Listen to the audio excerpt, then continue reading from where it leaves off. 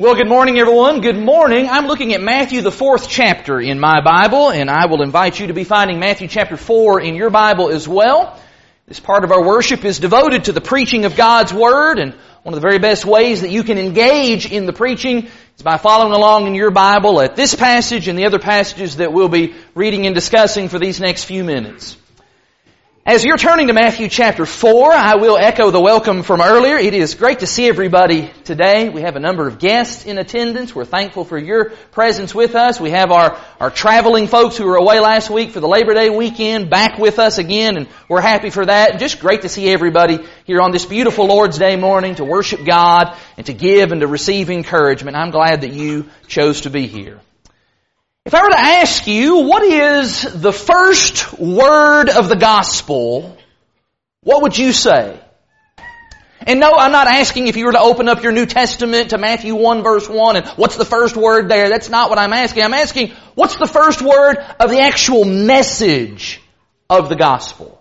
The word gospel means good news, and so maybe we would expect that word would be something positive and something good and something upbeat like love, or grace, or forgiveness.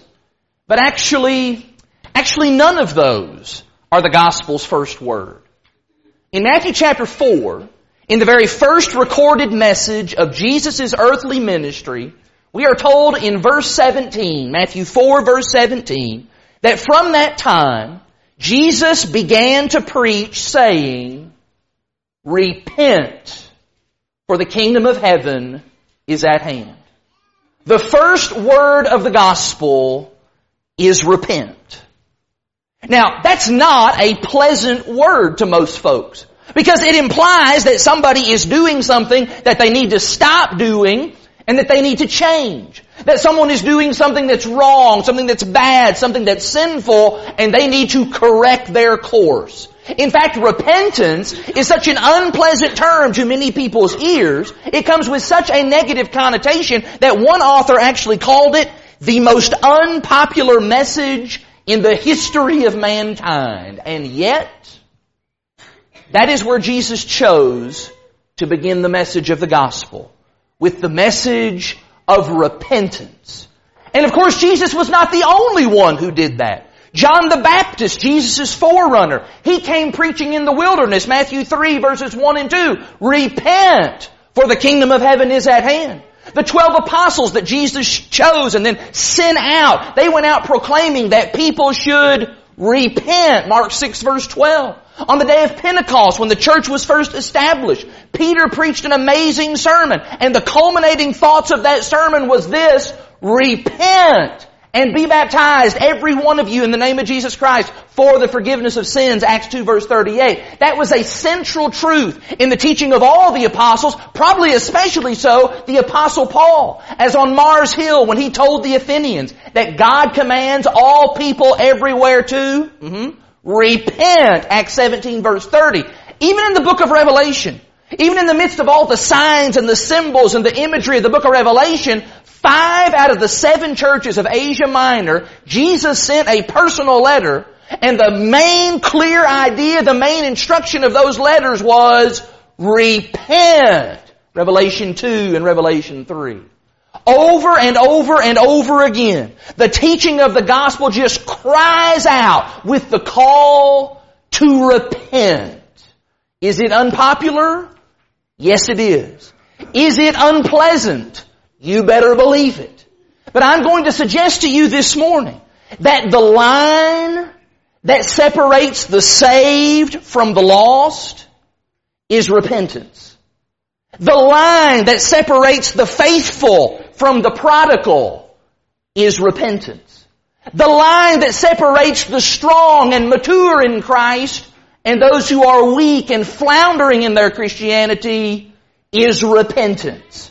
And if you and I want to be on the right side of that line, we must repent. Repentance is not just a one-time thing that you do before you get baptized. No, it is an ongoing thing that we probably are going to do every single day of our lives. But the question is, how do you do that?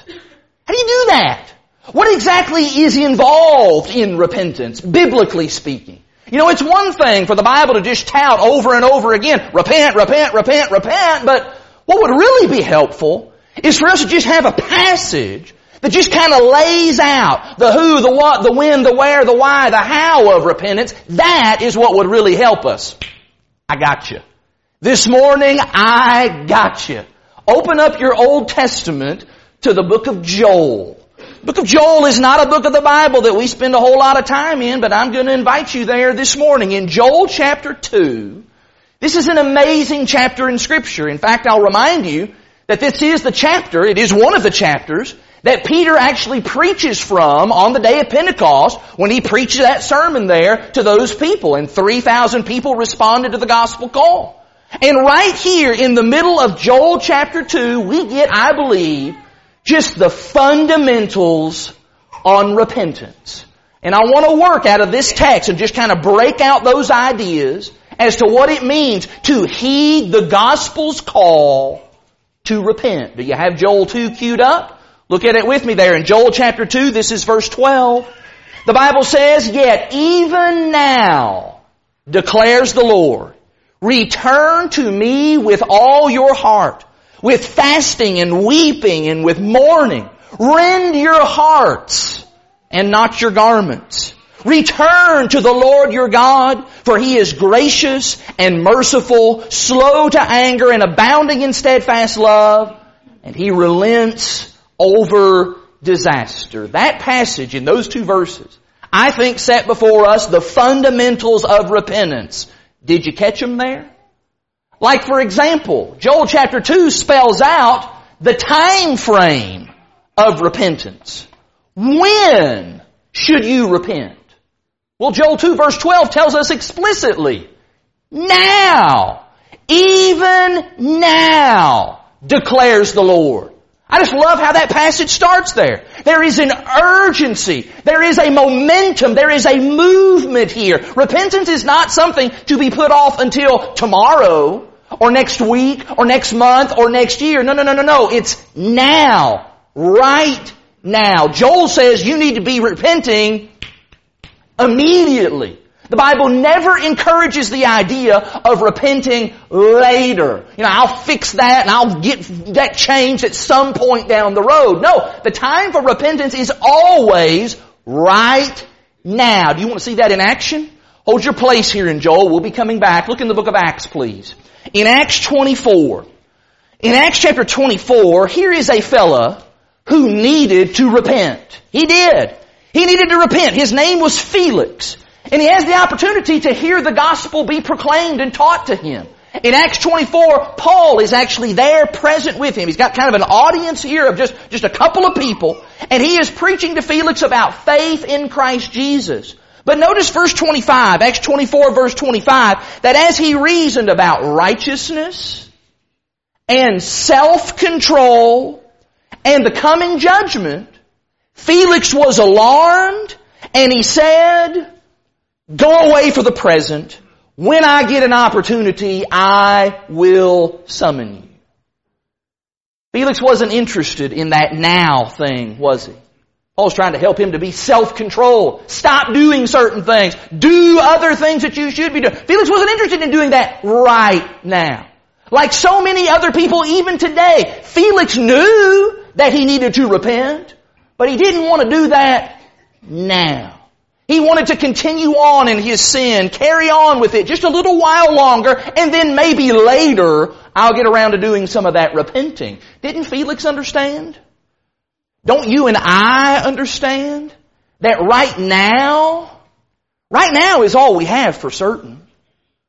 You know, why don't we think more about that? Why don't we say more about that? You know, usually when we do think about the urgency of now, we usually think about that, and preachers even talk about that in terms of sudden death. Some kind of sudden tragedy taking place. You get run over by a semi-truck. You keel over and have a heart attack and die right there. A band of flying monkeys comes and attacks you and just tears you limb from limb. All kinds of terrible things can happen that'll cause you to die immediately. And so we say, hey, you better repent now. You better get your life with God, your life right with God right now, because you may die. And the truth is, you might. You could die. You could die today. You could get run over by a bus this very day. That is true. But the fact of the matter is, statistically speaking, you're probably not going to die today. In fact, I would hazard a guess that most everybody here doesn't even think that they're going to die today. But you know what? Dying unexpectedly, that is not the only reason to repent now. In fact, I'm going to suggest to you that it's not even the main reason that you should repent now. The main reason that you should repent now is because your heart is softened and it is receptive and it is open now. That you are in the right frame of mind. You are in the right positioning, if you will, right now. Look in Isaiah, please, in Isaiah 55. In Isaiah the 55th chapter, listen to the words of the prophet. These are actually very sobering words in my estimation. In Isaiah 55, this is verse 6. In Isaiah 55 verse 6, the prophet says, Isaiah 55 verse 6, seek the Lord while He may be found. Call upon Him while He is near. I tell you this, I don't know everything about getting lost, but Isaiah seems to suggest that there is some dimension of that where you could be wanting to repent, you could be trying to seek the Lord, and you're not going to be able to find Him. And so the suggestion there is, you better be doing that now before that ever even happens. Somebody would maybe ask, well, when does that happen? And the answer is, I don't know when that happens. I don't know when you get to a point where you can't find the Lord and you can't repent. All I know is, I don't want to get to that point. The solution then is to repent now. We'll see that in the New Testament. Look in Hebrews 6.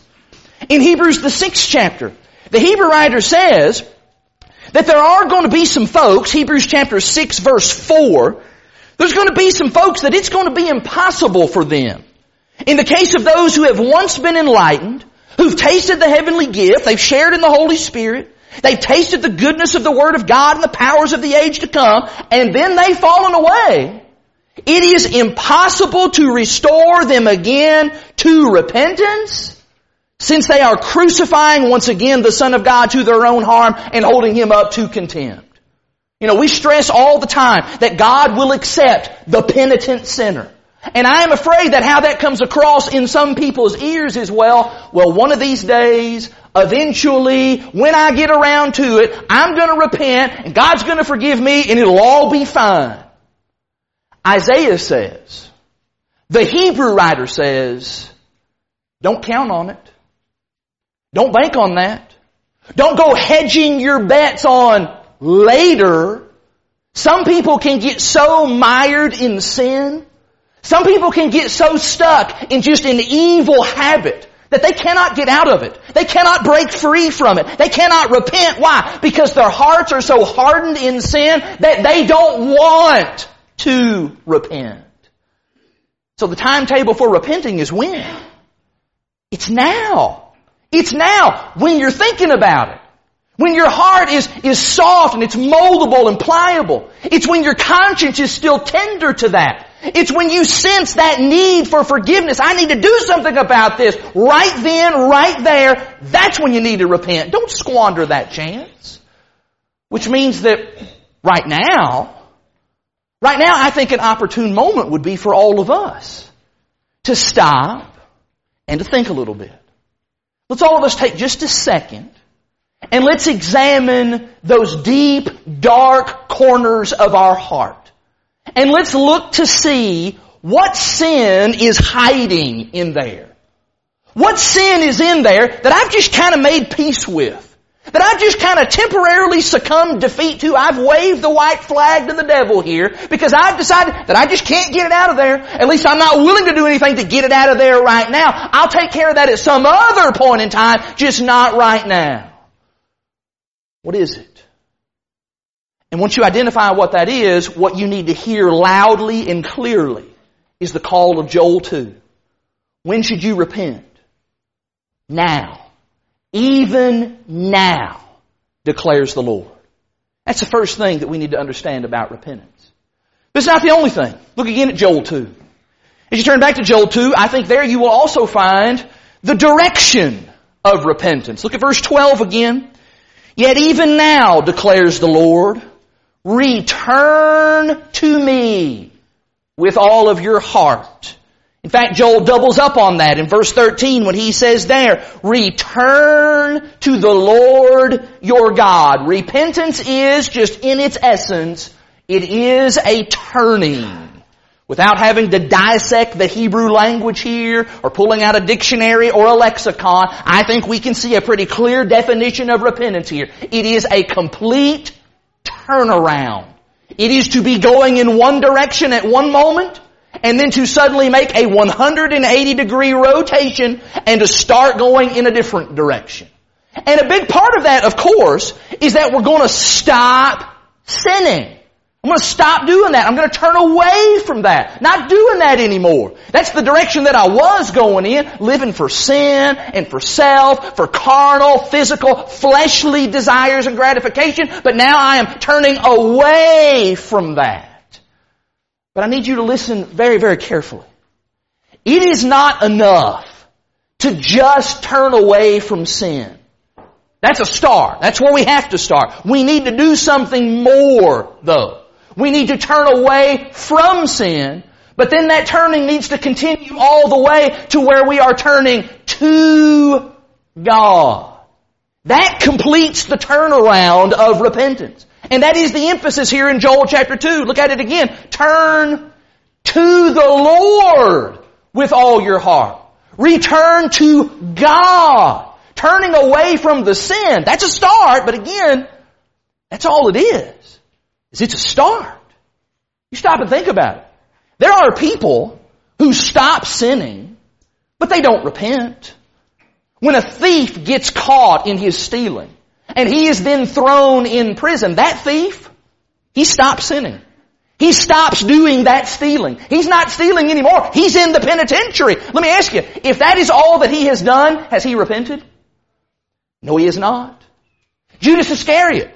Judas Iscariot was very sorry for what he had done in betraying Jesus. He gave the money back. He did not betray the Lord anymore after that. Does that mean that Judas repented? No, it does not.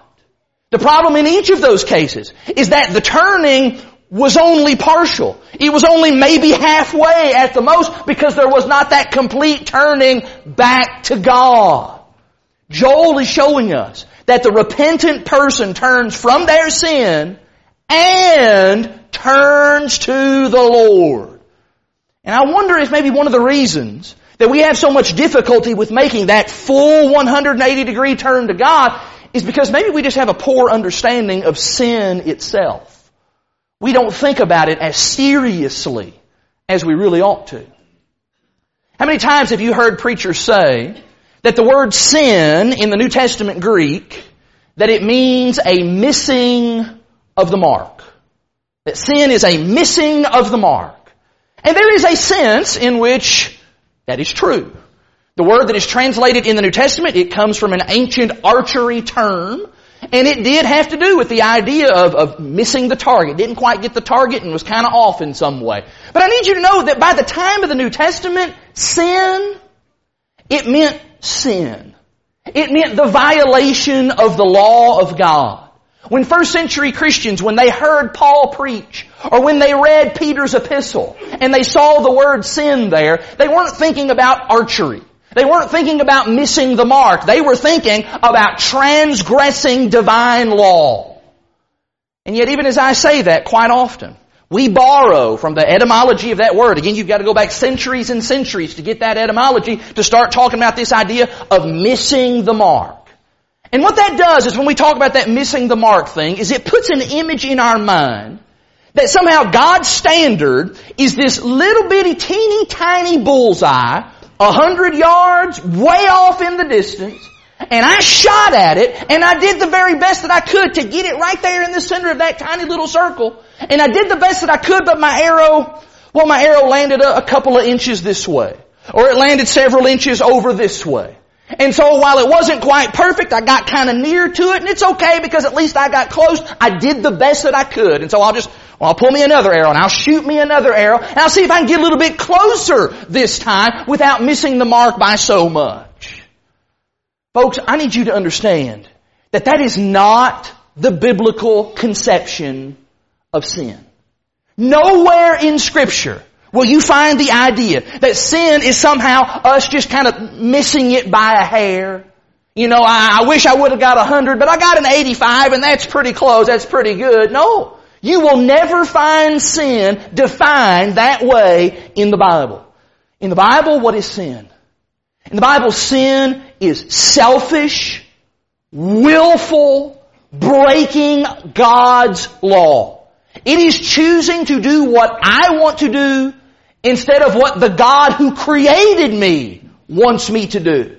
It is a violation of God's holiness. It is lawlessness. It is wickedness. It is inexcusable iniquity. It is sin. In Scripture, sin is an aberration.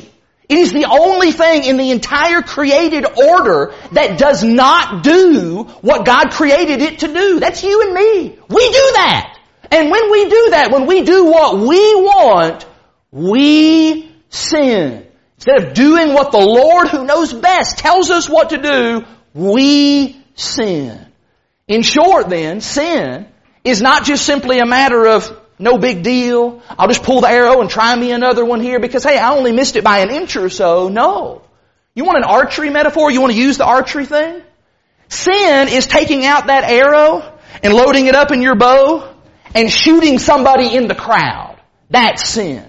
Sin is pulling the arrow out and pointing it at your foot and shooting your foot. That would be a more apt description of sin.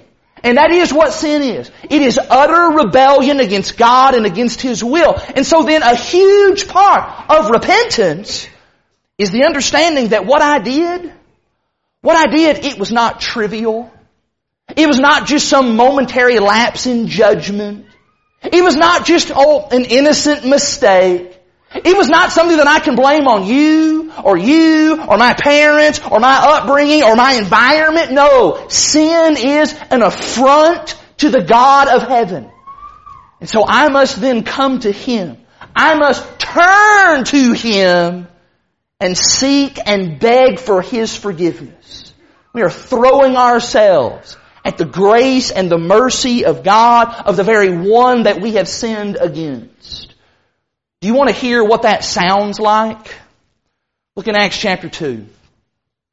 In Acts 2, here's the sound of someone who is turning away from their sin and is turning to God. In Acts 2, in verse 37, upon hearing the preaching of the gospel, that Jesus Christ is Lord and He is Christ, He is the Messiah, these sinners in this audience, they then cried out in Acts 2 verse 37, brothers, what shall we do? What can we do about this? Look at what we've done. How can this be fixed? How can this be corrected? Could there be a better expression in just simple, plain terms of what it means to turn? The forsaking of one way and then the coming to a new way. In fact, I would draw your attention to that other expression that's used there in Acts 2 verse 37. Did you notice as well that it says that these people, before they cried that out, it says that they were cut to the heart, pricked in their heart, some translations say. I think that suggests this third idea, and that is that there is an emotional response that should accompany repentance. And in fact, as you turn back to Joel chapter 2, I think you'll see it even better right there. In Joel chapter 2, look again at verse 12. Yet even now declares the Lord, return to me with all your heart, with fasting, with weeping, and with mourning. Rend, or that is to tear your hearts and not your garments. I want to be very clear. Sorrow is not repentance. Those things are not synonyms. Being really sorry is not the same thing as repenting. Whenever a celebrity or a famous person, a politician, whenever they do something sinful in a public way, they do something really reprehensible, and it ends up affecting their popularity, it affects their poll numbers, it affects movie ticket sales, what do they usually do? Well, usually they're pretty quick, and their publicists are pretty quick to have them go hit the talk show circuit, or they hold a press conference, or they send out some kind of a press release or some kind of a statement in which they are very contrite, and maybe they cry, and they say that they are sorry, and they go through all of the various emotional responses that generally accompany sorrow. And while it is certainly not my place, and it's not your place to judge the genuineness of that sorrow, I want to reiterate that sorrow in and of itself, sorrow alone, that is not repentance. If it were, then that means Judas repented 1,000 times over, because he was very sorry. Sorrow by itself is not repentance. But can I say this morning that it is a part of repentance? That's 2 Corinthians 7, isn't it? In 2 Corinthians chapter 7, Paul says some things here about the role of godly sorrow, and that is the emotional response that ought to go along with repentance. In 2 Corinthians chapter 7, Paul talks about how that kind of godly sorrow helps to bring about real repentance. In 2 Corinthians 7, this is verse 8, Paul says, "Even if I made you grieve with my letter, I do not regret it, though I did regret it, for I see that the letter grieved you, though only for a while. As it is," verse 9, "I rejoice, not because you were grieved, but because you were grieved into repenting. For you felt a godly grief, so that you suffered no loss through us. For godly grief produces a repentance that leads to salvation without regret, whereas worldly grief produces death." That passage talks about that there's a time to be cheerful. The Ecclesiastes writer talks about that. But Paul says there that there also comes a time that when repenting needs to be done, that is a time to have some grief. That there ought to be some sorrow there. And I am terrified in some ways that we have become just almost too sophisticated for sorrow in our day and time. That we are just so adept at excusing our sin and justifying our sin, glossing over our sin, blaming others for our sin, that no longer do we see tear-stained cheeks and bowed heads and contrite bodies and someone who is ready to submit to God because they have torn their heart in two. I want you to understand, I am not trying to dictate to you what your emotional response ought to be in repentance. Every person here is different, which means every person's emotional makeup is different. How you process and how you work those emotions, that's going to be with you. That's between you and God. But Paul is pressing us. Joel is pressing us. That when a person gets it, when they understand what sin has done to them, when they understand how sin has hurt and disappointed God, when they understand how sin has damaged that relationship, when they are then committed to making that turn, to making that change, to repenting, then there is going to be a reaction. And it ought to be a reaction that just reaches down into the depths of their soul and it wells up and it comes out and it says to the Lord in whatever way, "Lord, I am so sorry that I have sinned against you." And it is that mourning, that fasting, that weeping, that rending of the heart that ultimately drives us to God where we need to be. Which brings me quite nicely to this final aspect of repentance. As you turn back to Joel chapter 2, sure don't want us to miss this. In Joel chapter 2, I want you to watch that Joel is going to show us the engine of repentance. In Joel chapter 2, look at verse 13. "Return to the Lord your God, for He is gracious and merciful. He is slow to anger. He is abounding in steadfast love, and He relents from disaster." Do you want to know why repentance works? Do you want to know what gives repentance its power? It is the abundant grace and kindness of God. Our God is so gracious and He is so kind. You know, maybe one of the reasons that we emphasize baptism so much is because we see that as being, well, that's what we do in this salvation thing. That's our side of the equation, if you will. And so that's why we urge people here in just a moment, we're going to urge people to do just that, to be baptized. Hey, there's water. Come on, let's do that right now. There's water right back here. Let's be baptized. Let's have our sins washed away. But what we need to remember is that baptism would have no power. It would have no force.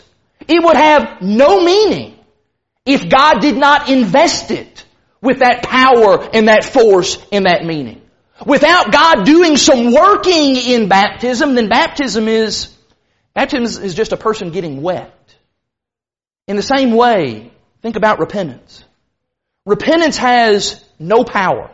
It has no meaning.